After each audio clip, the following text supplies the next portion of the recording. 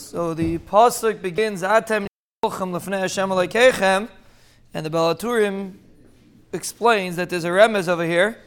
It says Lefnei Hashem Elokeichem, and then it says Rosheichem, to be makish Rosheichem to Elokeichem, to teach you Moira Rabach Kemoira Shemayim, that Rosheichem should be considered like Elokeichem, so to speak, as the Balaturim says.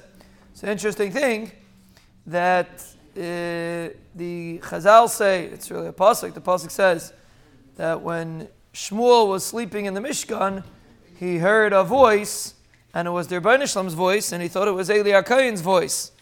A whole discussion over there, what happened. But the question is, how did he make such a mistake? The Rebbi Shalom doesn't sound, we don't know how the Rebbi Shalom sounds, but he definitely does not sound like Eli HaKohen, and there wasn't anybody else around. So why would Shmuel think that it was Eli HaKohen? Apparently, you see that in Shmuel's eyes, Eli HaKohen was Ki'ilu, the voice of the Rebbi Shalom was Ki'ilu Eli HaKohen, impossible that he even sounded Ki'ilu like Eli HaKohen, Rosheichem, Elokeichem. Person has to view his Rebbi as the conduit, the one that brings the message from HaKadosh Baruch Hu.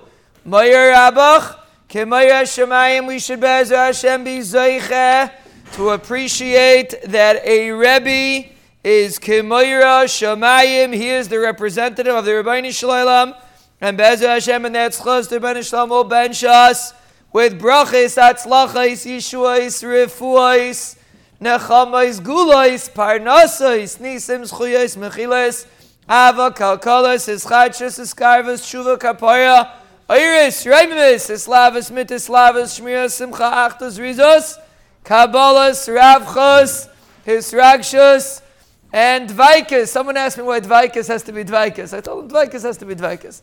Dvaikas. No, he wanted to know it's Dvaikas. Why can't it be Dvaikus? Dvaikas, O Nachamo, Dvaikas, Lanu, Lachal, Degalenu, Lachal, Mishprachteinu, O Lachal Yisrael. Amen. Amen.